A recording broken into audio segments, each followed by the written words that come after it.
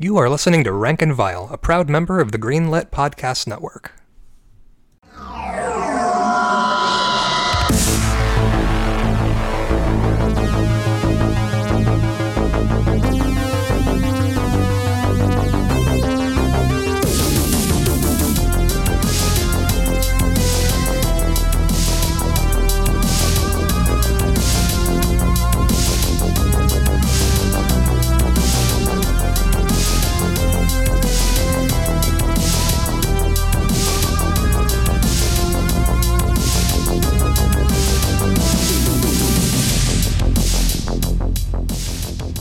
Hey guys, welcome to Rank and Vile, the podcast where we are ranking every single horror movie ever made in the history of horror movies and also making things. This is Ryan.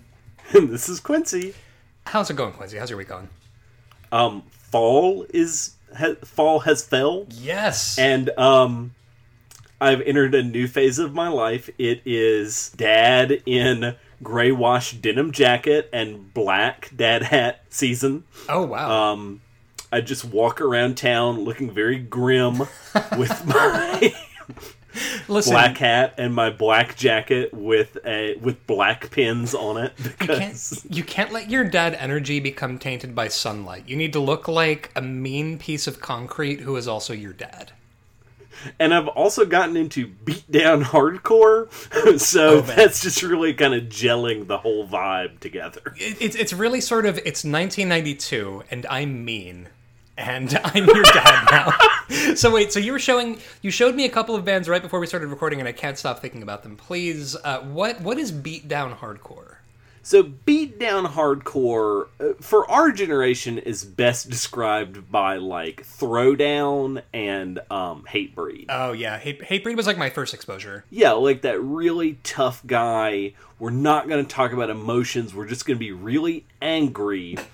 And we're not metalcore, because metal is for long hairs, but we're not punk, because punk is like pop punk. Yeah, it's dead So now. it's very much that mid-2000s hardcore vibe. And Beatdown is more of the same, like, I'm so angry, I'm just gonna beat people up.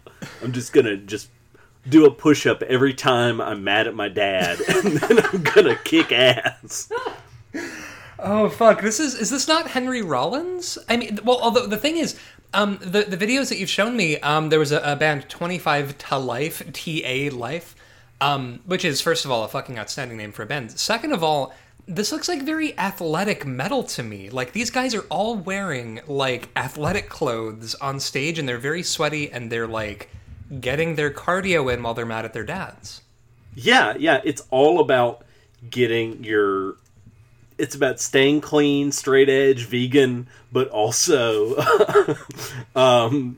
being angry. Yeah. Also, the lead singer, Rick to Life, is notorious for, like, fuego takes and just being awful on the internet. Oh, this is good for him because, like, not good for him because it's awful, but I feel like he's at least ahead of the curve because so many aging punk dudes online, this is how they sort of maintain their punk cred, is like, all right, so I can't run in these circles anymore because I'm too old to be, like, truly, like, radical in my politics or anything, but yeah. I can still upset people, which was the thing about punk rock that appealed to me in the first place. Yeah, but I'll tell you, if you're into true crime, the 25 to Life band history is just as good as any true crime you've ever followed. Oh shit! Tell me, like, what? Give me the highlight reel. What happened?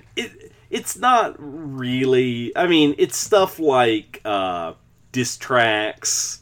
Oh, okay. Which, if you think about it, the band Mayhem, that was just an extended diss track when Count Krishnak murdered Euronymous. The truest black metal diss track. This is honestly, I love hardcore music so much because, like, it's. Looking back on it, and not to, sort of get too navel-gazing about it, but I feel like when I was a young person, Henry Rollins really appealed to me because I was like, oh, I also really want my dad's approval and I'm mad all the time. And I feel like it hasn't aged super well with Henry Rollins because, like, so much of it was like, oh, no, you were still just a fucking meathead, cruel guy on a lot of levels that, like, I get that you're trying to subvert, all these things, but at the end of the day, your thing is about, like, working out and being mean and standoffish to people. Like, so much of it is just shitty masculinity in a cool, like, punk t-shirt. And yet, there are some gems in the Black Flag discography that I still think of to this day. Especially, I've gone back and listened to the song Police Story a lot recently. Oh, yeah. And it really hits different in 2020. We're fighting a war that we can't win. They hate us, we hate them. Honestly, and this is my thing, is like, I love Black Flag because I'm not, I'm a reasonable human being. But all I can, the problem is that the internet, this is the intersection of the internet and being an aging punk, is that when I think of Black Flag now, all I can think of is this t-shirt with the comic Kathy on it that says Ack Flag. And it's just four Kathys in the Black Flag logo. This is what I think of. So Quincy, is this has there been other Ghoul shit this week for you, or are you mostly just beat down hardcore? So my favorite is, like, non-ironically, this promo tape by Snuffed on Sight called No Clown Shit came out, and it is legitimately very good because the cover is the lead singer standing on a annoying scene kid's neck. And he's wearing a Prince t-shirt and checking his Twitter. It's me. I'm the kid in the Prince t-shirt checking his Twitter. It makes me want to see, like, an indie band who's like, I could deal with some clown shit. I don't know. Like, if the rest of the table... clown shit. I don't know. Like, if the rest of the table wants some clown shit, I guess I could be down for some clown shit. I don't know. But yeah, so Snuffed on Sight is very fucking good. They also, not only do they have Prince making a cameo on the cover of their album, they also, on Bandcamp, their bio is death metal for crowd killers and cross-armed dickheads. We have whomst among us has not been a cross-armed dickhead at a metal show before? Indeed. Like, also, it's bedroom death metal. So it's really just a guy recording everything himself and then going and standing on train tracks and getting some pictures taken. See, as someone who makes electronic music in my own, like, death hole in quarantine, this really speaks to me. Is like, I'm just going to do all of these instruments in my weird little shed, and this is music now because live music isn't really an option right now. Listen, I would pay to watch if Scott2 Network did a live stream for money, I would pay for it. Well, there we go. I honestly, I remember the last death metal show I went to, there was a Christian metal band there named Zao, ZAO, but the thing was, the band was just emerging from being a Christian band and into being like, well, the guys who did all the Christian stuff in the band kind of got shuffled out. Now we're all in the band now, and none of us are really feeling particularly churchy. Maybe we could do a song about how our girlfriend was mean to us. I don't know. And, like, you could sort of visibly see the chip on their shoulder from the back row. Like, Zao was sort of like, I don't want to talk about Jesus. So that was pretty great. The ghoul hole, which is the worst way I could put that I've disappeared down this week.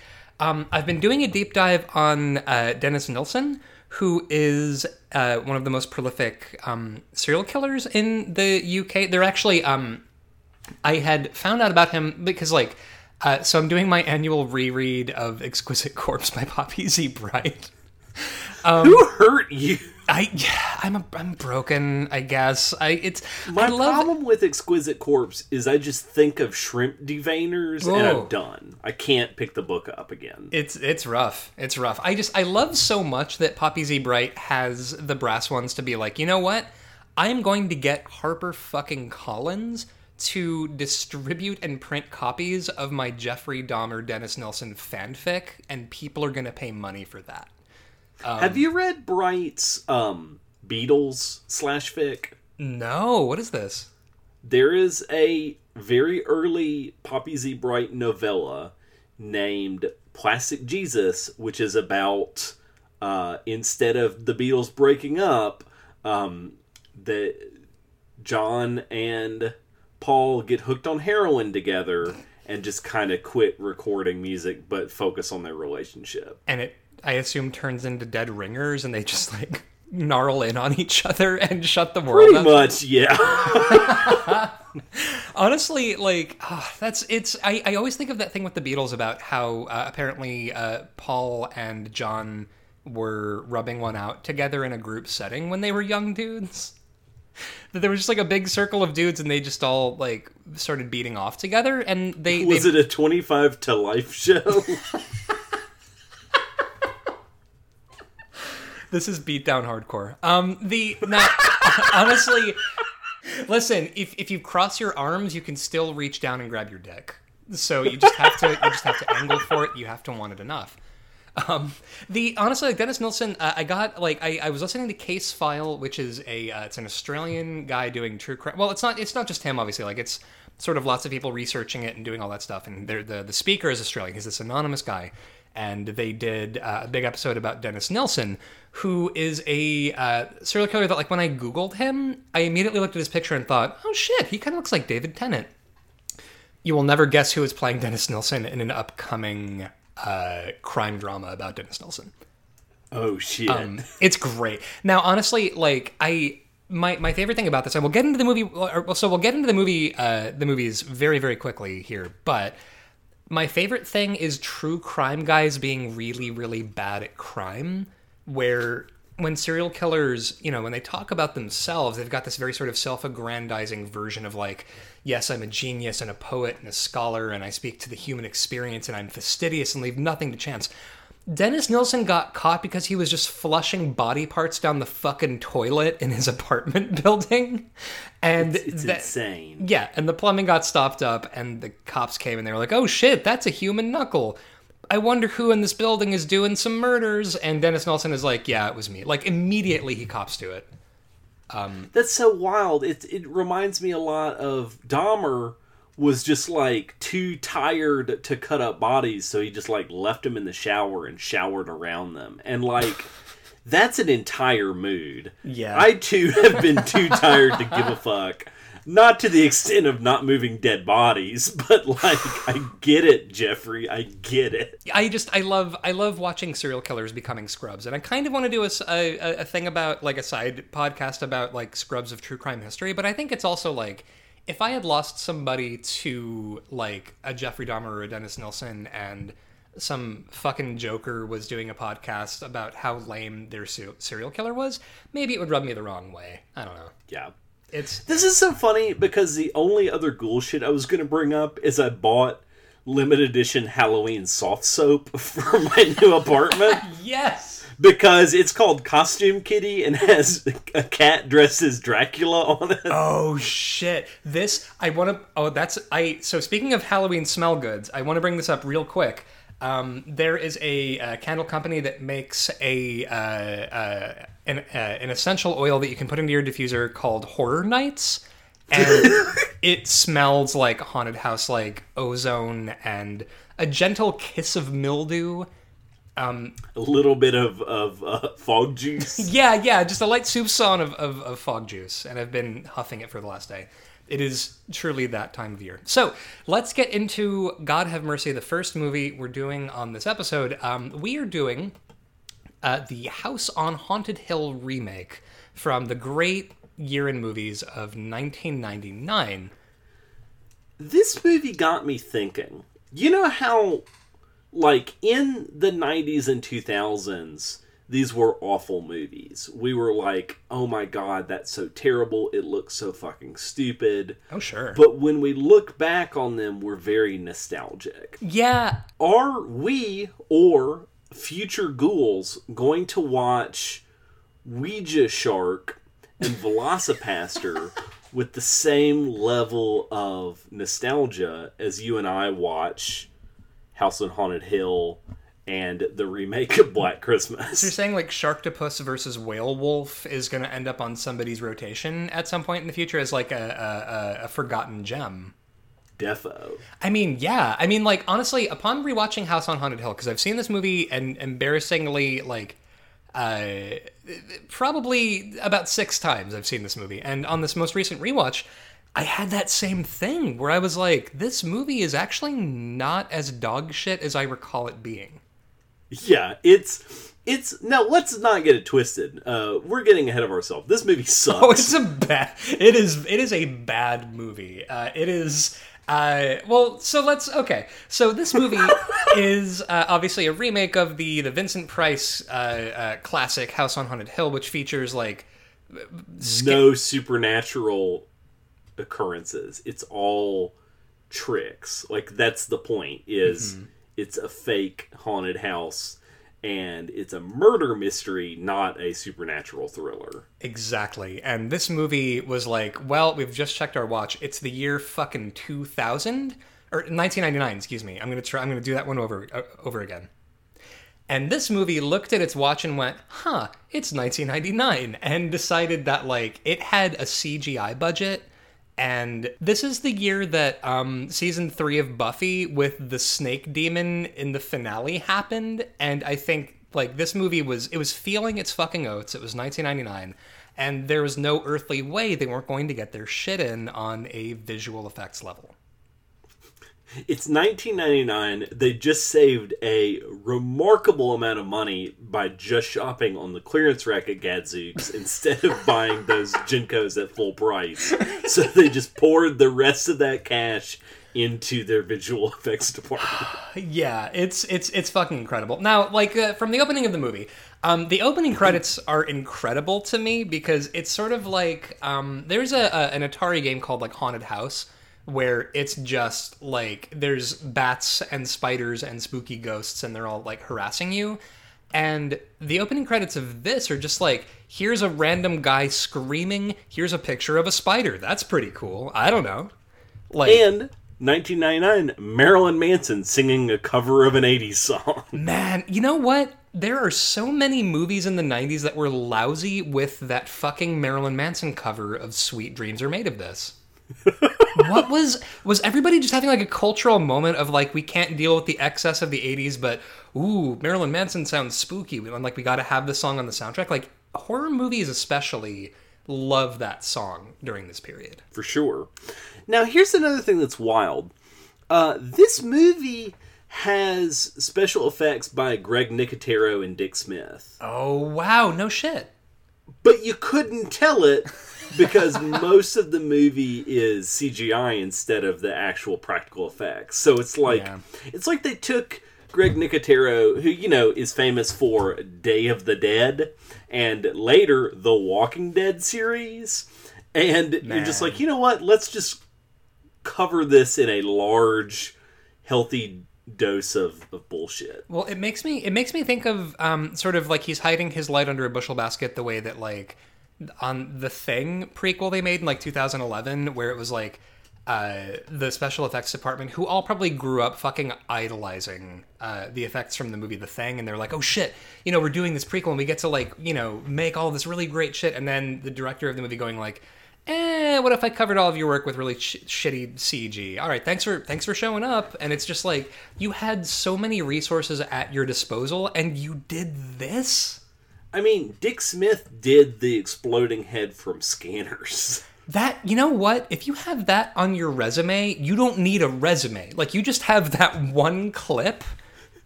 You just show up with an exploding head, and they're like, you're hired. Sold. Yeah, it's incredible. So we get the... I mean, Dick Smith also won an Academy Award because he did the Little Big Man makeup. But, like, let's be honest, we remember him for Scanners. I mean, listen, nobody remembers Alec Guinness's Shakespeare work. Like, you're fucking Obi-Wan Kenobi, and I'm very sorry, and I know you hate this, but you did something culturally significant that we all remember. So before you tweet me, I know that he actually won the best makeup for Amadeus. Doesn't fucking matter. Oh man! Now I fucks Dick with Smith made Taxi Driver, but also Scanners. So chill, get off Twitter and listen to this podcast. Well, don't get me wrong. I fucks with Amadeus and the makeup in Amadeus. That movie's exceptional. It rocked you. It rocked me, Amadeus. Now, this movie, it opens up with this, like, Howard Cosell sports narration of, like, evil Edwardian surgery where there's like, there was a guy who was a killer and he killed people with a knife and he was supposed to be a doctor, but he lived in an asylum. And it's like, you get sort of... It's so insane because no film serial, which this is approximating, would do that and would show the footage that this film is showing. Well, lots of better things would do better things than this movie does. And it's all cast in like old time like sepia, like it's a fucking daguerreotype, and it's now there's an evil old timey doctor whose name doesn't matter, who was in the titular House on Haunted Hill, and he's played by Come children, gather around the Nickelodeon and let's watch Jeffrey Combs with a mustache. God bless Jeffrey Combs for rocking that mustache in this film, though. Like he plays this evil old timey surgeon. Who killed a bunch of people, but then also, I think the inmates took over the asylum? The inmates are running the asylum, and they are having the wherewithal to film it. Yeah, listen, you want to... in any old-timey insane asylum, you're going to want to have at least one director of photography in the mix who can just pick up that camera and fucking get it on wax. This movie is like 4 different movies kind of lashed together into like a Gundam. Because we start out with that bit, and then we cut to Peter Graves doing like unsolved mysteries about the House on Haunted Hill. And that also really strikes my 1999, because I too was an Insomniac teenager and watched the History Channel and every episode of Taboo and other shows of that ilk, so it really struck me right. And it also felt really historically accurate for the period. Yeah, this is like vintage early morning cable TV. Now, we cut to, obviously, an amusement park that is owned by a character named Mr. Price. Now, Mr. Price... but let's not forget, before that, Mr. Price's wife is watching this Peter Graves TV in a television while she's in the bathtub. And she picks up a landline telephone. The height of excess in 1999 to have both a cable connection and a phone jack in your bathroom. Oh, yeah. And this isn't even just like some random cord phone. This is like... The phone itself looks like a conch shell. Like, it's just this big antique fucking thing. And she is, like, you know, sort of evil, you can sort of tell immediately, but also rich. And she is, like, talking to someone, she's like, I've got a mean idea. And we cut to this amusement park that is owned, I think, is the amusement park owned by Mr. Price? It is owned by Mr. Price. He is described in the back copy of the VHS as amusement park mogul Mr. Price. Amusement park mogul. No, sorry. You're not a mogul if you own, like, one amusement park. That's like... But it's a good one. I'm not a hamburger mogul if I own a White Castle down the street from my house. Like... I feel like moguldom encompasses slightly more than that. But so he is played by motherfucking Jeffrey Rush. And this is... I'm going to say Jeffrey Rush's best performance. Not like the King's Speech? It's career defining. Because if you say Jeffrey Rush, I'm like, that motherfucker did the best Vincent Price impersonation in House on Haunted Hill. I mean, and it is a Vincent Price impersonation. My guy is out here with a pencil mustache. He's got the satin smoking jackets. He's got a cravat. Oh yeah. He is going like now, and this made me realize high-waisted trousers and suspenders. Oh man, this actually you're making me realize, is Vincent Price a drag queen? Like yes. So much of this is Vincent Price giving you, like, I'm giving you evil horror host realness. And it's just him, like, sort of sashaying out of a parlor. He's always entering and leaving rooms, I feel, is Vincent Price. Like, he's always just in a constant state of either, like, flux or making a bon mot in a party setting. And Jeffrey Rush is just, like, chewing the motherfucking scenery in this movie. Boy, howdy. He is. Now, what's incredible is that he's doing Vincent Price, but his accent, he kind of sounds like James Woods? A little bit, where he's just kind of like, I'm gonna kill my fucking wife. And he's just like he's like super like jazzy and like trying to keep it light and breezy, but you could sort of tell immediately. Now, what he does is he takes. By the way, did you notice who the cameraman was in the amusement park scene? Yes, so he is giving a news crew a tour of his latest amusement park ride. The reporter is alternative darling Lisa Loeb. Fuck yeah, her cameraman is none other than James fucking Marsters, who plays Spike on Buffy.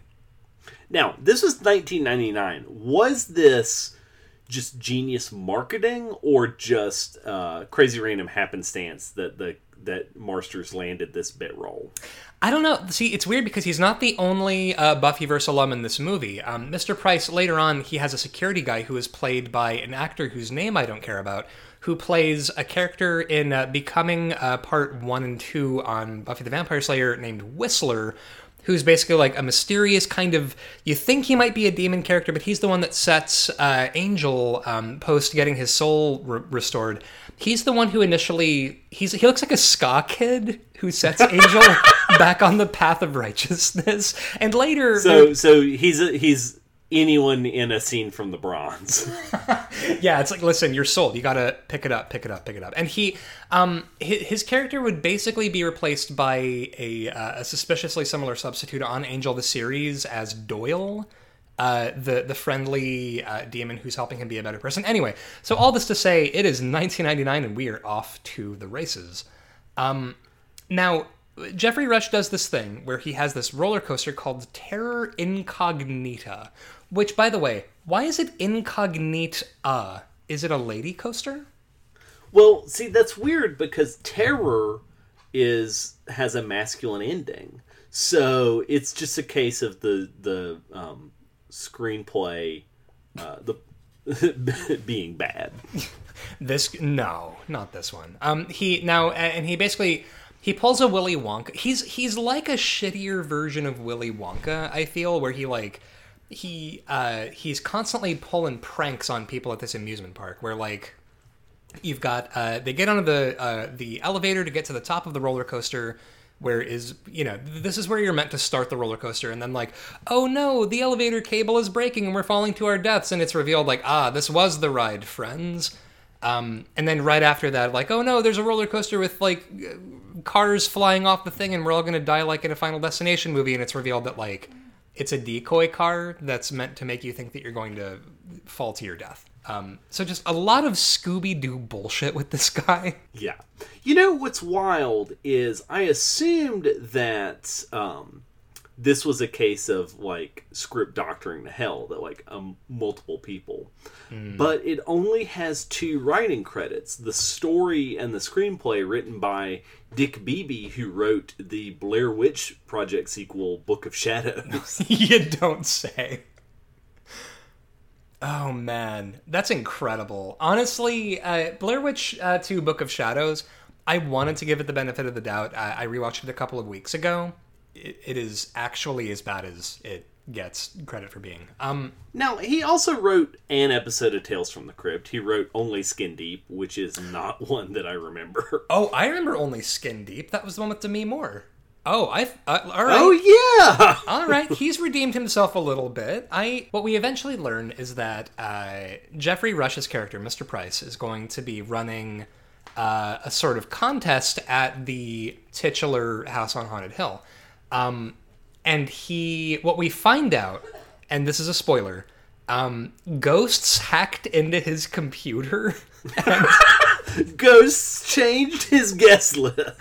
Ghost hackers! And they jack into the mainframe, and they invite a bunch of people to the house. My headcanon is it's less ghosts and more like Satan is the internet from Buffy Season 1. Yes! Techno-pagans are to blame. So it's just like Satan himself, like sitting in the basement with a laptop going, oh, I'm going to catfish their asses so bad. They're not even going to know it hit them. Holy shit. So a bunch of people show up to this thing that's basically like, if you can stay in this house all night, overnight, you will walk out with a cool $1 million in your pocket. Now, the sort of proprietor of the house is played by somebody who I assume stopped existing after the year 2000, Chris Kattan. Oh no, because he also had to be in Santa's sleigh at around this time point too. Oh, poor Chris Kattan. But did Corky Romano happen and everybody just like consigned him to the abyss? Yeah, it killed his career. He was on The Middle, I believe. Huh. Well, that's something. He's playing the proprietor of this house, who is a sort of twitchy guy who... he has history with the house, I believe? He grew up in the house. His family owned it and converted it to a residence.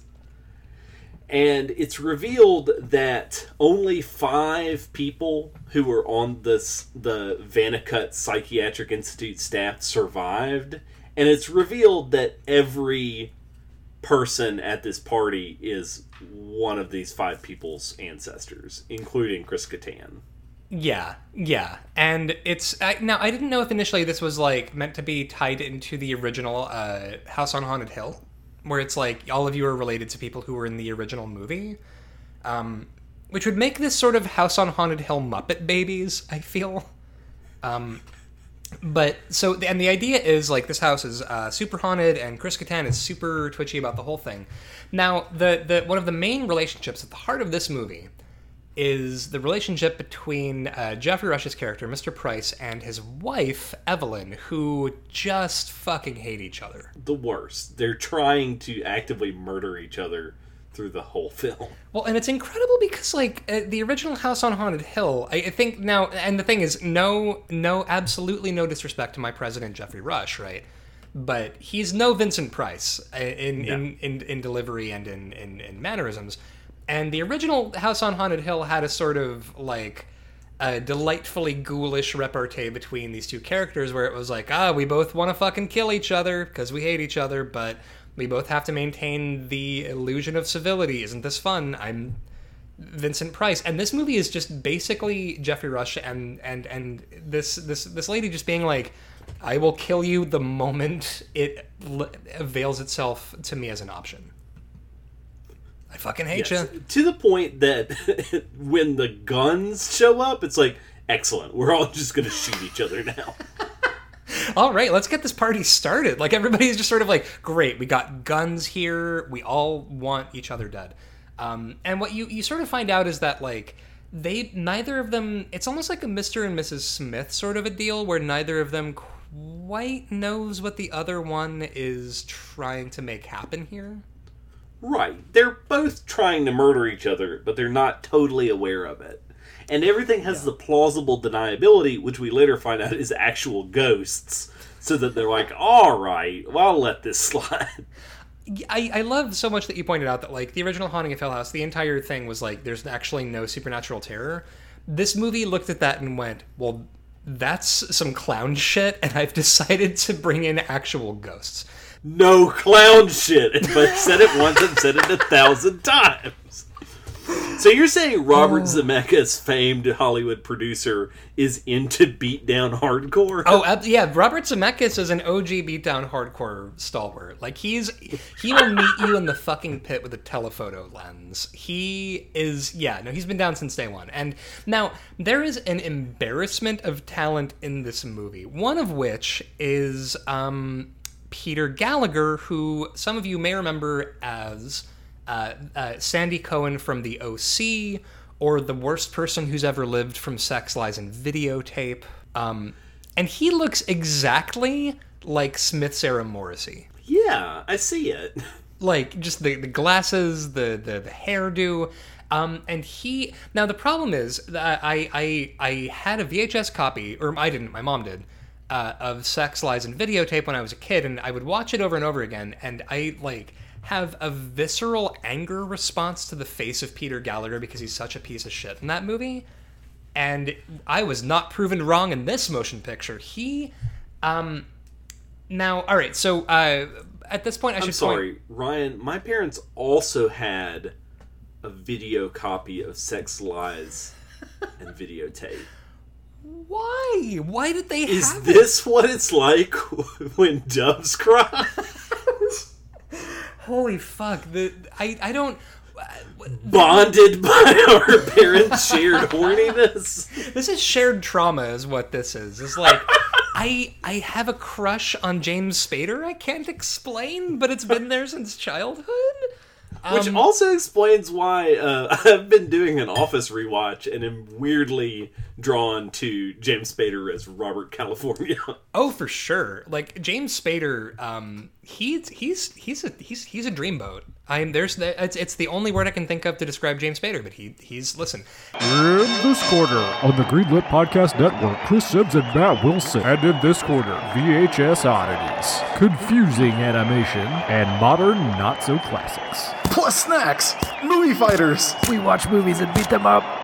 And so Peter Gallagher is in this movie, and he is one of many guests who Mr. Price is like, I don't fucking know any of you, and he forswears all knowledge of these guests. And at this point, the door slams shut, and they are all trapped inside. Oh no!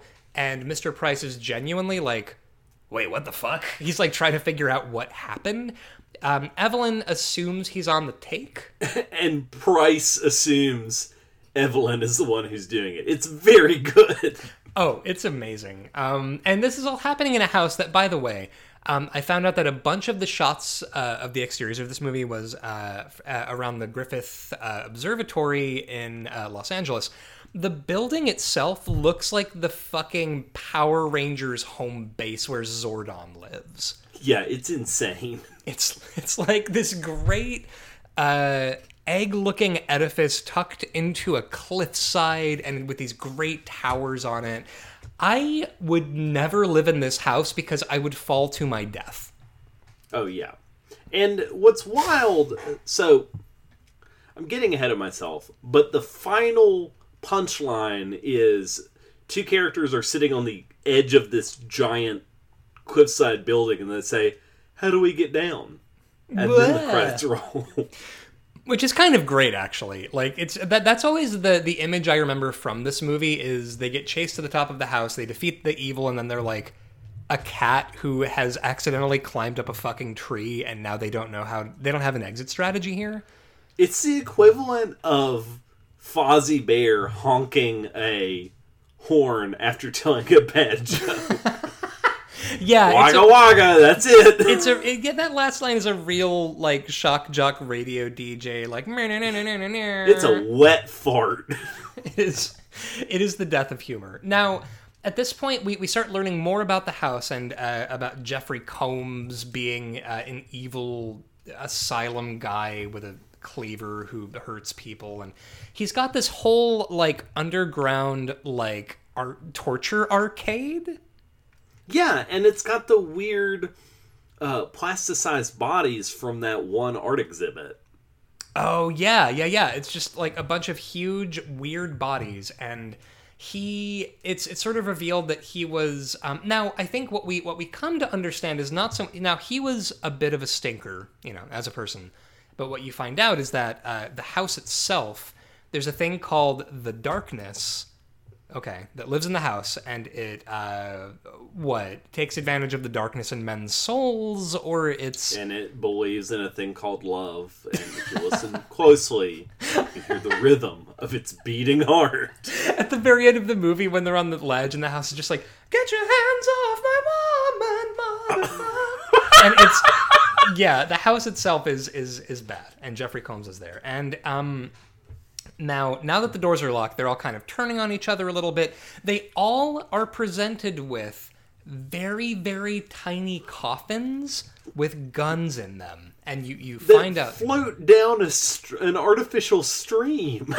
It's incredible. And it's revealed that this was sort of Mr. Price sort of introducing these things as like... There weren't supposed to be any actual live rounds in the guns. They were just supposed to be like show guns. But Evelyn, his wife, after a truly brain-numbing series of threats to kill each other with Jeffrey Rush. She ends up getting strapped to a table in the torture basement, and there's a big cartoony electrocution scene where she's just like convulsing and getting shocked to death. Yeah, because you can't have an old-timey mental asylum without a damaging portrayal of psychology.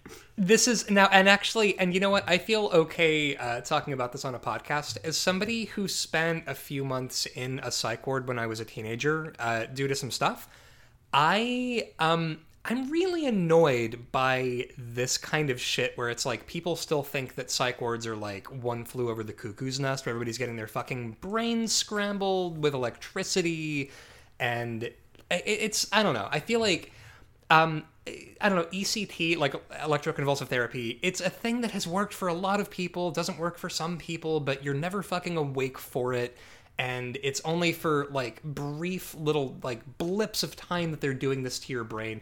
Anyway, all this to say, please can we stop doing the old-timey Edwardian asylums? It's not doing anybody any favors. However, they do bust out a goddamn zoetrope, which is the most Edwardian. Oh, yes, they do. Let's talk about the zoetrope. So, just like the scramble pan at your local county fair, they're like, Price, you're a dick, you're trying to kill us, we're going to lock you in the saturation chamber, which is just a zoetrope that they handcuff him to and spin him around until ghosts pop out of the walls and actually try to kill him.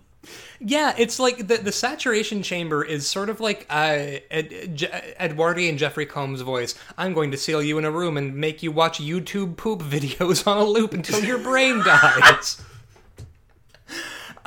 It's a lot. Like, now, this scene is kind of incredible. Because Jeffrey Rush is, he's sealed in this thing, and Peter Gallagher's like, what? I can't hear you, and, like, leaves him to get his brains, like, fricasseed or whatever. And you get a zoetrope, like a moving sort of flipbook picture of Jeffrey Combs with a basketball, dribbling the basketball on Jeffrey Rush's face. And he's got aggressive dribbling. And then Mr. Price gets down to business. Oh, yeah, now we're really going for it. What happens is it's almost like a spy versus spy routine with the double crosses and reveals between the characters. It's then revealed that Evelyn's assistant faked an identity with one of the real ancestors, so she's there even though she's not supposed to be. It's revealed that Blackburn is actually Evelyn's lover, and she's faked her death, but now she's not, and then she is, and then people keep actually dying, and Taye Diggs has just had a really hard day. Poor Taye Diggs. He's such a beautiful man to be so put upon. Yeah, he's just trying to have a nice time. Now, and it's incredible because when Evelyn, she's lying there dead, which, by the way, in a movie with the effects pedigree this movie has on it, after that scene with the fake electrocution, she should have looked like the worst sunburn in the world. Like, she should have looked like a blackened hot dog. But that's where she fakes her death, because then later the darkness just eats her. Oh, for sure. And so Blackburn, who's obviously Peter Gallagher, and his eyebrows, which I truly cannot stress enough how much I love and respect Peter Gallagher's eyebrows. Like, I want to be more like his eyebrows, like steadfast in the face of adversity, strong. And he's you think that he's like a weird little perv who's like kissing a dead body because Evelyn is lying there presumably dead, and he's just like making out with her while she's dead, and then she, in like a jump scare, she's like, haha, I'm actually alive, and he's like, oh, you, and they continue making out. And then right after that, she just stabs the shit out of Peter Gallagher with a scalpel and chops his fucking head off. You know, like you do. And hangs the head up in the zoetrope chamber where Jeffrey Rush has been tripping nutsack, and everybody sees this and goes, oh, well, clearly it's Mr. Price who's slicing and dicing all of the guests. So then they shoot the motherfucker. Not only do they shoot him, Sarah, who is like I would say... Now, she and Taye Diggs are like the main characters of The Thing in the regard that the narrative actually lets them talk seriously about anything for a period of time. And she's like... She doesn't accept one of the little coffin guns at first because she's like, I don't want a gun. You know, she's like reasonable. But then Mr. Price is like trying to talk to her and he's like, hey, what? No, I don't know what happened. I got my brains microwaved by the zoetrope chamber. Let me explain. And she goes from being like, no, get away from me, to just like unloading an entire clip of like 12 bullets into his body. Like an NRA wet dream. She's just like, fuck off. Yeah, she saw, this is a video game, and she saw a flashing red and yellow light on his chest, revealing that this is where she needed to shoot to kill him. And he just gets the shit shot out of him, but then, oh no, this is the movie House on Haunted Hill from 1999. He was wearing a bulletproof vest the whole time. Yes, because we also know that a bulletproof vest is magical. It's AC in D&D. If you can't roll high enough, it doesn't count at all. Holy shit, it's incredible. No bruises, no. Oh, no broken ribs, certainly. Like, he is just fresh as a fucking daisy after getting like an entire clip of bullets emptied into his torso. And he's lying there presumably dead, and then Evelyn sort of like rolls up on him and she's like, haha, you're dead now. And he just pops up, bright-eyed, bushy-tailed, 12 bullets emptied into his chest with a bulletproof vest, and he, they have a bit of a tussle? A tussle. He like suplexes her through a door that's revealed to be like the heart of the ghost house. Oh my god, he does suplex her! It's like just this, it's this big fucking Northern Light suplex into the abyss. It's like, yeet! He yeets her into the rotten heart of the house, and the house just like fucking devours her. Now, the house is like, god damn it, this is why we can't have nice things. There's a fucking child's bicycle melded into the wall. There's weird stuff. And then the CGI of this darkness is just faces. Just constantly different actors throughout the movie showing their face and talking trash and then being subsumed by another one. Hey, do you enjoy your commute but want to make it a little worse? It's real dumb. We hate ourselves. Hey guys, you ever like something? Well, you won't in this case. Men Like That. A podcast. Do you ever find that you wish they'd gotten Screaming Mad George to make The Darkness? Oh man. So much. It would have been so goopy. It would have looked like one of those blobs at summer camp in the lake that like you would jump onto to propel somebody else off of.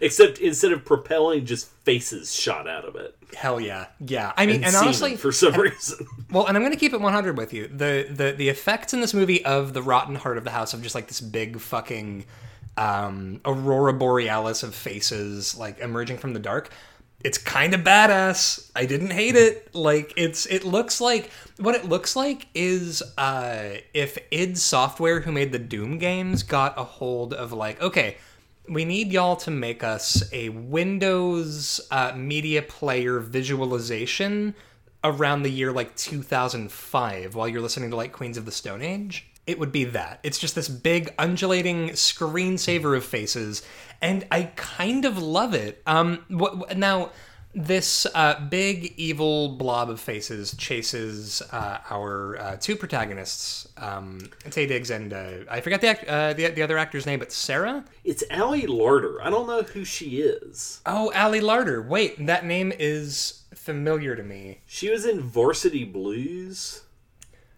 Okay. All right. I mean, Ali Larter is a cool name generally. She was in a bunch of the Final Destination movies. She's been in a bunch of stuff. She was in Legally Blonde, which is the most important one, I feel. And she and Taye Diggs have obviously been like... Now, and there's a moment I need to go back to here. there's a moment between Ali Larter and Taye Diggs where she's like trying to climb up and fix a wire on a thing, and he just full on grabs 2 healthy cheekfuls of her butt to like help steady her. And she turns around and she's quote steady unquote. Like, this isn't like hands on the side of your hips. He's like performing a fucking prostate exam. And she turns around and she's like, "Hey buddy, what the fuck?" And he's like, and she's like, "Oh, you," which is also how I would feel if Taye Diggs gave me that face. It's just like, all right, well, you know what? That's fair, Taye Diggs. And they get chased up into the attic of the house. And they defeat the evil by closing a window? So it's revealed that in what's basically a throwaway line, Taye Diggs' character says, in a very, "I'm not even supposed to be here today," he says, "I'm adopted." And the ghost is like, "Oh, I wish you'd said that earlier, because we don't have any beef with you or this girl who's not supposed to be here either. So, bye." And they just go kill everyone else. Yeah, it's a very, like, anticlimactic. Well, it's kind of great because, again, like, the ghost hacked into Jeffrey Rush's laptop to summon the descendants of the original Hill House staff. And when he yells, like, "I'm adopted," it really is like the house itself had a wrong number and was like, "Oh, I'm so sorry to bother you. Please, if you want to listen, we've got this ledge on the side of the Mighty Morphin Power Rangers mansion. Here I am with Evelyn all over my face. I'm so embarrassed." Sorry, man. We really try to vet who comes in here. We really thought you were part of this. Please enjoy your night. I'm so sorry. And so. And wouldn't you know it, they close this window on the, leaving both of them on the ledge of the house at the very top of this thing, and there is an envelope poking out full of everybody else's money that they would have gotten if they'd stayed the night, and the check is made out to cash. Okay, so let's talk about the third remake of this movie that will come out in 2025, because Hollywood is going to really need a kickstart to the heart after COVID. Yeah, real shot in the arm. In House of Haunted Hill, where the L's are like number ones or whatever. I'm trying to think of what would make it futuristic. It would have to be. I feel like it would be The Haunting of Thrill House. No, it would be the House on Haunted Trill. There we go. No, it would be the house at Haunted Hill, and it would be the @@ symbol. Oh, shit. Like Twitter. You're a genius. Would it be 5 Venmo cards? Yeah, no, it would actually just be 5 individual PayPal logins that they would have to manually enter in order to drain the accounts. But then it turns out that the ghosts have actually hacked the PayPal accounts because, you know, ghosts can operate computers, which is, I'm sorry, I know I keep going back to the hacking ghosts. No, it's really important that ghosts can hack a guest list, but they can't search genealogy records online. Yeah, they're just getting used to the information superhighway. But yeah, so the movie ends and they are both super rich now, but how do we get down from this house? Turn down for what? And they, and that's it. Now, and that's actually not Except there's a post-credit scene because it ends too happy. No, we can't end on a nice sort of like, hey folks, thanks for coming out to our House on Haunted Hill remake. We sure do appreciate you paying money for this film. Now, after an extended credits sequence with the full Sweet Dreams cover by Marilyn Manson, because we want that in this movie, there's a post-credit scene where the Prices, this married couple who hate each other, are just getting the shit tortured out of them by ghosts. Yeah, they're being operated on while alive by the ghosts. Now, it's left very sort of ambiguous about what surgery the ghosts are doing, or like, I feel like this kind of doesn't work because you can only do so much surgery before I'm Jeffrey Rush and I'm going, look, man, you're just scraping bone at this point. I don't know what you're trying to. There aren't even any nerve endings on my rib cage. Like, you're making wine. I can't die again. You can only... Guys, I'm one of you now. Like, listen, Jerry, sorry. I know I'm not supposed to say your name, but, like, we're all ghosts now. Can you just, like, stop jamming that scalpel into my face? Ugh. It is... Where do you want to put this turd on the list?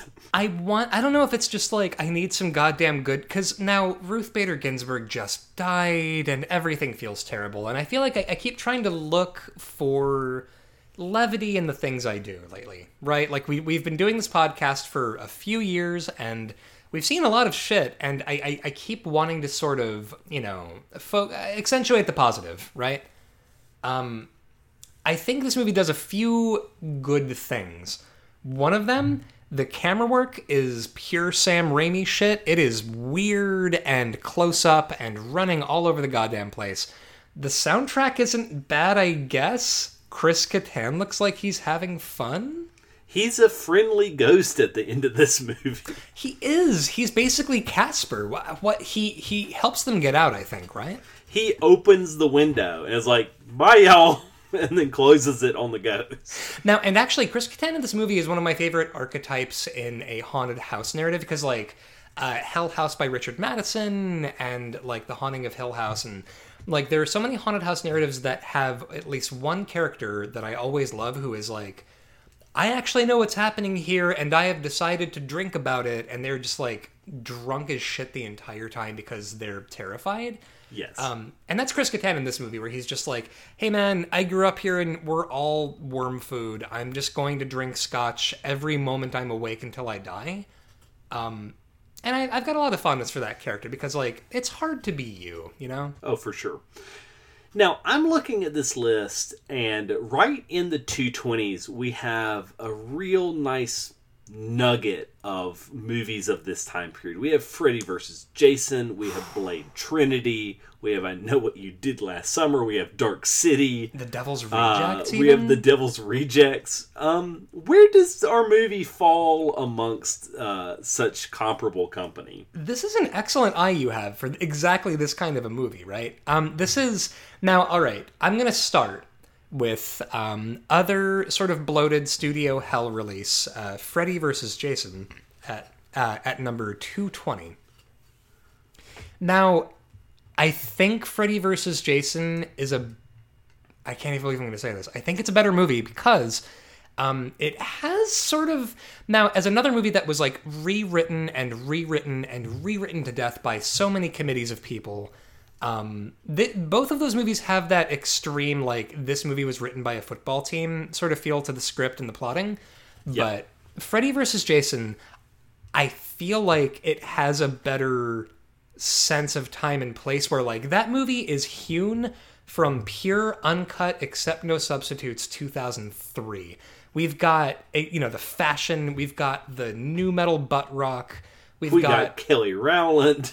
Oh, yeah, she's dropping the F slur. And I feel like Freddy, which is obviously the worst part of that movie. Like, look, the murder was fine, but can we not? Now, I want to give the edge to Freddy vs. Jason just because I feel like it has more of a zeitgeisty time and place sort of a thing. Right. Also, it feels like it was doing something that was wanted, whereas House on Haunted Hill feels more like we're going to lose control of this IP if we don't make a remake. Oh, that's a great point. Like, Freddy vs. Jason was made for me at 16 years old. The House on Haunted Hill 1999 was made for an audience of nobody. Yeah, and 6 years later, Return to House on Haunted Hill was direct to DVD. Man, I know I need to watch that at some point. I've never seen it, and yet we must. And it was supposed to be a trilogy. No shit. Except How? It was... So a third installment was planned. This Dark Castle production company was going to do it, but the DVD flopped, so they canceled the plans. God damn. That's... You know what? I love when that happens, actually, where a studio is like, we're pretty sure we've got a home run. Looks like everything is smooth sailing. And then the movie drops and they're like, we need to abandon this boat as quickly as possible or we're all going to die. Okay, but let's talk about other Dark Castle films. They made 13 Ghosts, 2005's House of Wax, and hell yeah, Gothika. Hell yeah, buddy. These are all exactly... And this is the thing I realized was, like, this movie and 13 Ghosts could easily be a double feature, right? Right. I'm sorry, they're still working on films. They're not a defunct studio. Fuck yes. Listen, I have a Full Moon account. I'm down for movie companies that should have stopped and haven't stopped. Now, I feel like for me, I'm giving the edge to Freddy vs. Jason, but I also think it is better than Blade Trinity, which is at number 222, because Blade Trinity was a bloated late series entry that like featured all manner of like goofy weirdness, including Triple H and a vampire Pomeranian. But I feel like at that point that the franchise was just tired, where this very bad franchise was just getting going. Yes, I feel like nothing in House on Haunted Hill, as deep into its excesses as it is worse than Ryan Reynolds in Blade Trinity. God, that was just his fucking like demo reel for Deadpool, wasn't it? Yeah, pretty much. I can crack wise. Just being a fucking yuckster, it's unbearable. So I feel good. Now, right above Blade Trinity is Life After Beth. Now, I kind of didn't care for Life After Beth. Really? Because, it was sort of fine, but it felt really throwaway in a way that I was kind of... I don't know. I think maybe I was expecting more from it, but what do you think? Yeah, I would say the screenplay doesn't have any major stakes. It feels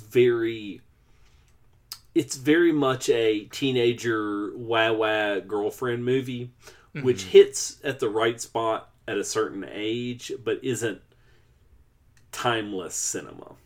Yeah, it's very... Not timeless cinema like House on Haunted Hill. Which is going to just be etched into the fucking bedrock. Honestly, Life After Beth is sort of like Lars and the Real Girl levels of sort of nobody is going to be talking about this and, for more than a year after the release of the thing. Yeah. So I feel pretty good about putting House on Haunted Hill from 1999 at our new number 221. We done did it again. We spent an hour talking about a late 90s movie. Quincy, is this our niche? I think...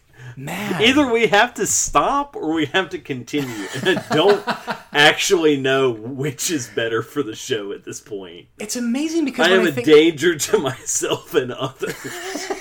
I mean, like it's funny because like I think of like early episodes where we were like fucking packing them in there, man. It was like 4 or 5 movies an episode where we're like, what do we think of Wishmaster 2? It's pretty okay. Number 198 next, and just like hammering them through. And this one is like, no, we need to really talk about the House on Haunted Hill remake. We need to get serious. No clown shit. No more clown shit. We need to fucking bear down and talk about this late 90s remake. Rank and File is the beatdown hardcore horror podcast. No clown shit. We're here to win. This is all right. This is gonna be our new T-shirt design. It's no more clown shit. Goddamn. All right. So yeah. So number 221. If we can actually get a split, if you're in the band Snuffed on Sight and you want to work with us on a theme song or something, No Tea No Shade, actually please email us rankandfilecast@gmail.com. Yeah, let's do a fucking collab. I would be excited. That sounds fun. All right, 221 House on Haunted Hill. Quincy, where can our listeners find us on the internet? Besides on Gmail, they can find us on Twitter at RankandFileCast and on Instagram at RankandFile. We also have a YouTube. We have a TikTok, while that's still around. We have a Tumblr. We're trying to get a influencer account with Family Video. I hope this is not too early. Like, I'm not getting ahead of myself for breaking that news. But keep your fingers crossed, because they are an excellent company who's keeping the dream alive. And that's not just like brown nosing. Like, I legitimately stand for Family Video. Oh yeah, Family Video for me is like Vinegar Syndrome, where I'm like, anytime we're putting over how much we love Vinegar Syndrome, money has not changed hands. We just really, really love horror movies. And yes. Yeah, we which is, obviously a very brave and controversial thing for me to say as the co-host of a horror podcast, but I'm not going to apologize for being a patriot. I like horror movies. Keep America strong, yeah. We are, so like, and most of the time, we're, on Twitter at Rank and Vile Cast on Twitter. Guys, we have a Discord channel if you want to pop in and share cool memes about ghouls. We have a Patreon. We have a goddamn Patreon. Now, the Patreon, everybody who is on the Patreon, we love you guys. Thank you so much for giving us any amount of your quarantine fun bucks. We are making a bunch of new content that we're about to put up on our Patreon, including we are about to do some 80s action films. Yes, I have purchased some Chuck Norris VHS tapes, and we've got to process those. The words she wants to hear. There are so many now, and this is my thing is also I love 80s horror or 80s action movies so much that I'm always like, I guess we can't technically talk about Tango and Cash on our horror podcast. So if you guys want to go to patreon.com/rankandvile.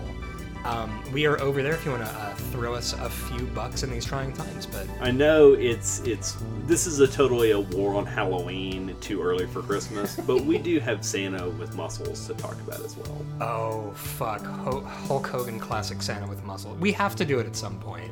Yeah. Check out our Patreon if you want to be subjected to that. If you are a glutton for punishment and it's. That movie is so bad. But yeah, that is about all I've got. You got anything else? Stay spooky. Later, folks.